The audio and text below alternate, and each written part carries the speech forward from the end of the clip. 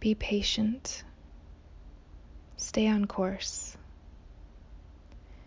It is meant for you. Don't worry your beautiful mind.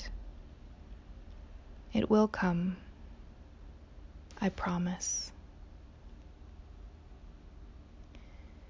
Jealousy tells us that when we see something we want, that we desire, and we don't have it yet, to root deeper into faith.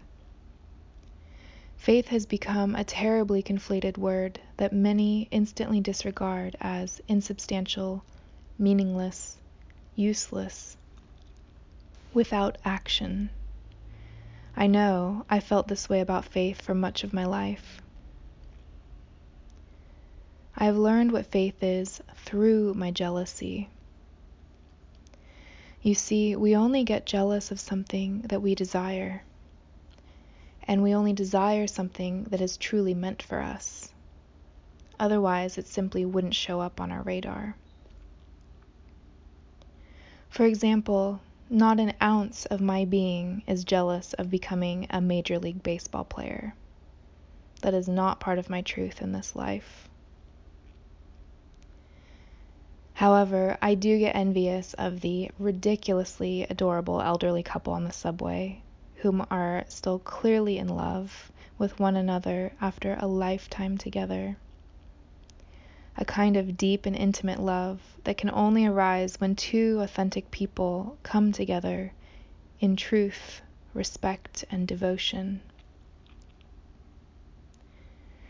And we cannot allow ourselves to be tricked by the facade of what we feel jealous of. We may feel envious about someone's success or status, or feel betrayed by someone who has stolen our soulmate.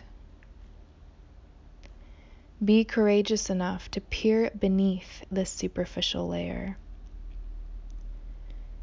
If we are jealous of someone's musical fame, then we are simply being asked to dig deeper into our own unique truth and express our gifts to the world. Not to be a copycat, not to be another version of someone that already exists. For many, this task of continually digging deeper gets to be exhausting, and they quit somewhere along the way. Excuses arise, justifications, they settle. When I am envious of the elderly couple still in love, I am being asked to become even more intimate with my own self, clear out more of my garbage, so that I may genuinely show up for this uncommon kind of shared love.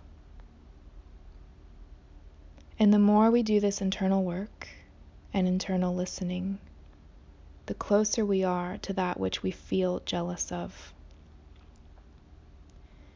If we maintain our faith and release our personal timeline to the timeline of however our life unfolds in reality, our jealousy will dissolve upon facing our faith.